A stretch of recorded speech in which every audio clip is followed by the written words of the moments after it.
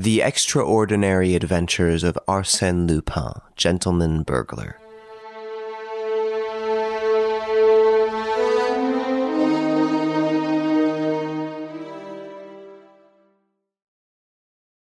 After a month of patient investigation, the problem remained unsolved.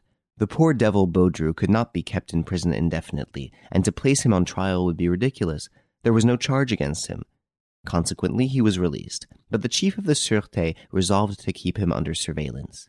This idea originated with Ganimard. From his point of view, there was neither complicity nor chance. Baudru was an instrument upon which Arsène Lupin had played with his extraordinary skill. Baudru, when set at liberty, would lead them to Arsène Lupin, or at least to some of his accomplices. The two inspectors, Folenfant and Giusy, were assigned to assist Ganimard. One foggy morning in January, the prison gates opened and Baudru Désiré stepped forth, a free man. At first he appeared to be quite embarrassed, and walked like a person who has no precise idea whither he is going. He followed the Rue de la Santé and the Rue Saint-Jacques. He stopped in front of an old clothes shop, removed his jacket and his vest, sold his vest, on which he realized a few sous. Then, replacing his jacket, he proceeded on his way. He crossed the Seine. At the Châtelet, an omnibus passed him. He wished to enter it, but there was no place. The controller advised him to secure a number, so he entered the waiting room.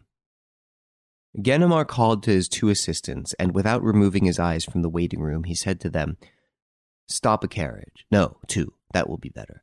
I will go with one of you, and we will follow him." The men obeyed, yet Baudru did not appear. Ganimard entered the waiting room. It was empty. "Idiot that I am," he muttered. "I forgot there was another exit." There was an interior corridor extending from the waiting room to the Rue Saint-Martin. Ganimard rushed through it and arrived just in time to observe Baudru upon the top of the Batignolles Jardin des Plantes omnibus as it was turning the corner of the Rue de Rivoli. He ran and caught the omnibus, but he had lost his two assistants. He must continue the pursuit alone. In his anger, he was inclined to seize the man by the collar without ceremony. Was it not with premeditation and by means of an ingenious ruse that his pretended imbecile had separated him from his assistants? He looked at Baudru. The latter was asleep on the bench, his head rolling from side to side, his mouth half opened, and an incredible expression of stupidity on his blotched face. No, such an adversary was incapable of deceiving old Ganimard. It was a stroke of luck, nothing more. At the Galeries Lafayette, the man leaped from the omnibus and took the Lamrettes tramway, following the boulevard Haussmann and the avenue Victor Hugo. Baudru alighted at the Lamrettes station and, with a nonchalant air, strolled into the Bois de Boulogne. He wandered through one path after another and sometimes retraced his steps. What was he seeking? Had he any definite object?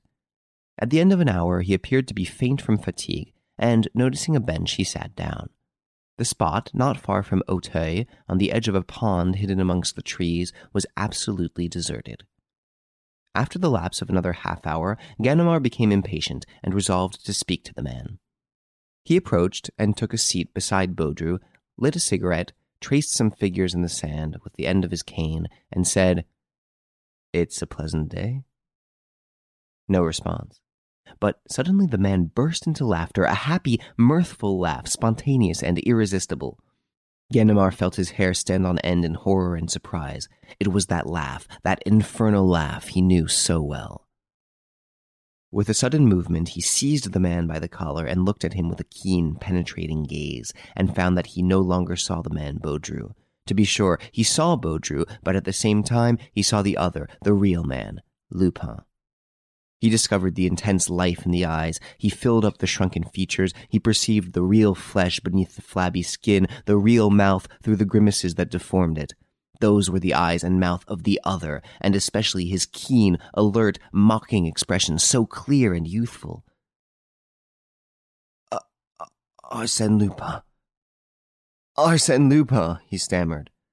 Then, in a sudden fit of rage, he seized Lupin by the throat and tried to hold him down. In spite of his 50 years, he still possessed unusual strength, whilst his adversary was apparently in a weak condition. But the struggle was a brief one.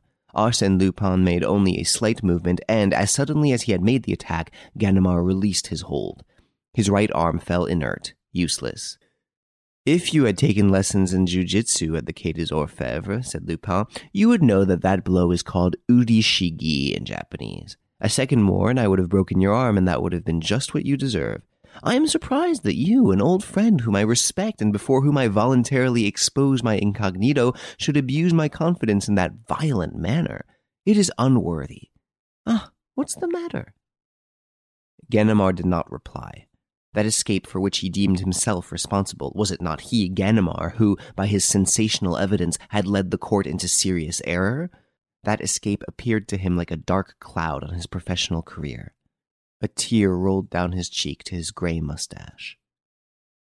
Oh, mon Dieu, Ganimard, don't take it to heart. If you had not spoken, I would have arranged for someone else to do it. I couldn't allow poor Baudru Désiré to be convicted. Then, murmured Ganimard, it was you that was there? And now you're here? It is I, always I, only I. Can it be possible? Oh, it is not the work of a sorcerer. Simply, as the judge remarked at the trial, the apprenticeship of a dozen years that equips a man to cope successfully with all the obstacles in life. But your face, your eyes. You can understand that if I worked 18 months with Dr. Altier at the St. Louis Hospital, it was not out of love for the work. I considered that he, who would one day have the honor of calling himself Arsène Lupin, ought to be exempt from the ordinary laws governing appearance and identity. Appearance? That can be modified at will. For instance, a hypodermic injection of paraffin will puff up the skin at the desired spot. Pyrogallic acid will change your skin to that of an Indian. The juice of the greater celandine will adorn you with the most beautiful eruptions and tumors. Another chemical affects the growth of your beard and hair. Another changes the tone of your voice. Add to that 2 months of dieting in cell 24, exercises repeated 1,000 times to enable me to hold my features in a certain grimace, to carry my head at a certain inclination, and adapt my back and shoulders to a stooping posture. Then 5 drops of atropine in the eyes to make them haggard and wild, and the trick is done. I do not understand how you deceived the guards. The change was progressive. The evolution was so gradual that they failed to notice it. But Baudru Désiré? Baudru exists. He's a poor, harmless fellow whom I met last year, and really he bears a certain resemblance to me. Considering my arrest as a possible event, I took charge of Baudru and studied the points wherein we differed in appearance with a view to correct them in my own person. My friends caused him to remain at the depot overnight, and leave there the next day about the same hour as I did, a coincidence easily arranged. Of course, it was necessary to have a record of his detention at the depot in order to establish the fact that such a person was a reality, otherwise the police would have sought elsewhere to find out my identity. But in offering to them this excellent Baudru, it was inevitable, you understand, inevitable that they would seize upon him, and despite the insurmountable difficulties of a substitution, they would prefer to believe in a substitution than confess their ignorance. Yes, of course, said Ganimard. And then, exclaimed Arsène Lupin, I held in my hands a trump card, an anxious public watching and waiting for my escape. And that is the fatal error into which you fell, you and the others, in the course of that fascinating game pending between me and the officers of the law, wherein the stake was my liberty. And you supposed that I was playing to the gallery, that I was intoxicated with my success. I, Arsène Lupin, guilty of such weakness? Oh no. And no longer ago than the Cahorn affair, you said, when Arsène Lupin cries from the housetops that he will escape, he has some object in view. But, sapristi, you must understand that in order to escape, I must create, in advance, a public belief in that escape, a belief amounting to an article of faith, an absolute conviction, a reality as glittering as the sun. And I did create the belief that Arsène Lupin would escape, that Arsène Lupin would not be present at his trial. And when you gave your evidence and said, that man is not Arsène Lupin, everybody was prepared to believe you. Had one person doubted it, had anyone uttered this simple restriction, suppose it is Arsène Lupin. From that moment, I was lost. If anyone had scrutinized my face, not imbued with the idea that I was not Arsène Lupin, as you and the others did at my trial, but with the idea that I might be Arsène Lupin, then, despite all my precautions, I should have been recognized. But I had no fear. Logically, psychologically, no one could entertain the idea that I was Arsène Lupin. He grasped Ganimard's hand. Come, Ganimard, confess that on the Wednesday after our conversation in the prison de la Santé, you expected me at your house at 4 o'clock, exactly as I said I would go? And your prison van? Said Ganimard, evading the question. A bluff. Some of my friends secured that old, unused van and wished to make the attempt, but I considered it impractical without the concurrence of a number of unusual circumstances. However, I found it useful to carry out that attempted escape and give it the widest publicity. An audaciously planned escape, though not completed, gave to the succeeding one the character of reality simply by anticipation. So that cigar, hollowed by myself, as well as the knife. And the letters? Written by me? And the mysterious correspondent? Did not exist. Ganimard reflected a moment, then said, When the anthropological service had Baudru's case under consideration, why did they not perceive that his measurements coincided with those of Arsène Lupin? My measurements are not in existence. Indeed. At least, they are false. I have given considerable attention to that question.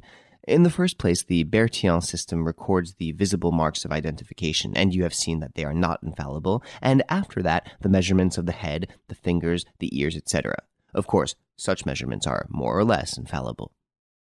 Absolutely. No, but it costs money to get around them.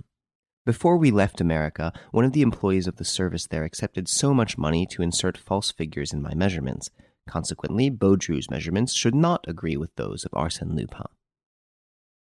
After a short silence, Ganimard asked, What are you going to do now? Now, replied Lupin, I'm going to take a rest, enjoy the best of food and drink, and gradually recover my former healthy condition. It is all very well to become Baudru or some other person on occasion, and to change your personality as you do your shirt, but you soon grow weary of the change. I feel exactly as I imagined the man who lost his shadow must have felt, and I shall be glad to be Arsène Lupin once more. He walked to and fro for a few minutes, then stopping in front of Ganimard, he said, You have nothing more to say, I suppose. Yes, I should like to know if you intend to reveal the true state of facts connected with your escape. The mistake that I made. Oh, no one will ever know that it was Arsène Lupin who was discharged. It is to my own interest to surround myself with mystery, and therefore I shall permit my escape to retain its almost miraculous character. So have no fear on that score, my dear friend. I shall say nothing. And now goodbye. I am going out to dinner this evening, and have only sufficient time to dress. I thought you wanted a rest. Ah, there are duties to society that one cannot avoid. Tomorrow I shall rest. Where do you dine tonight? With the British ambassador.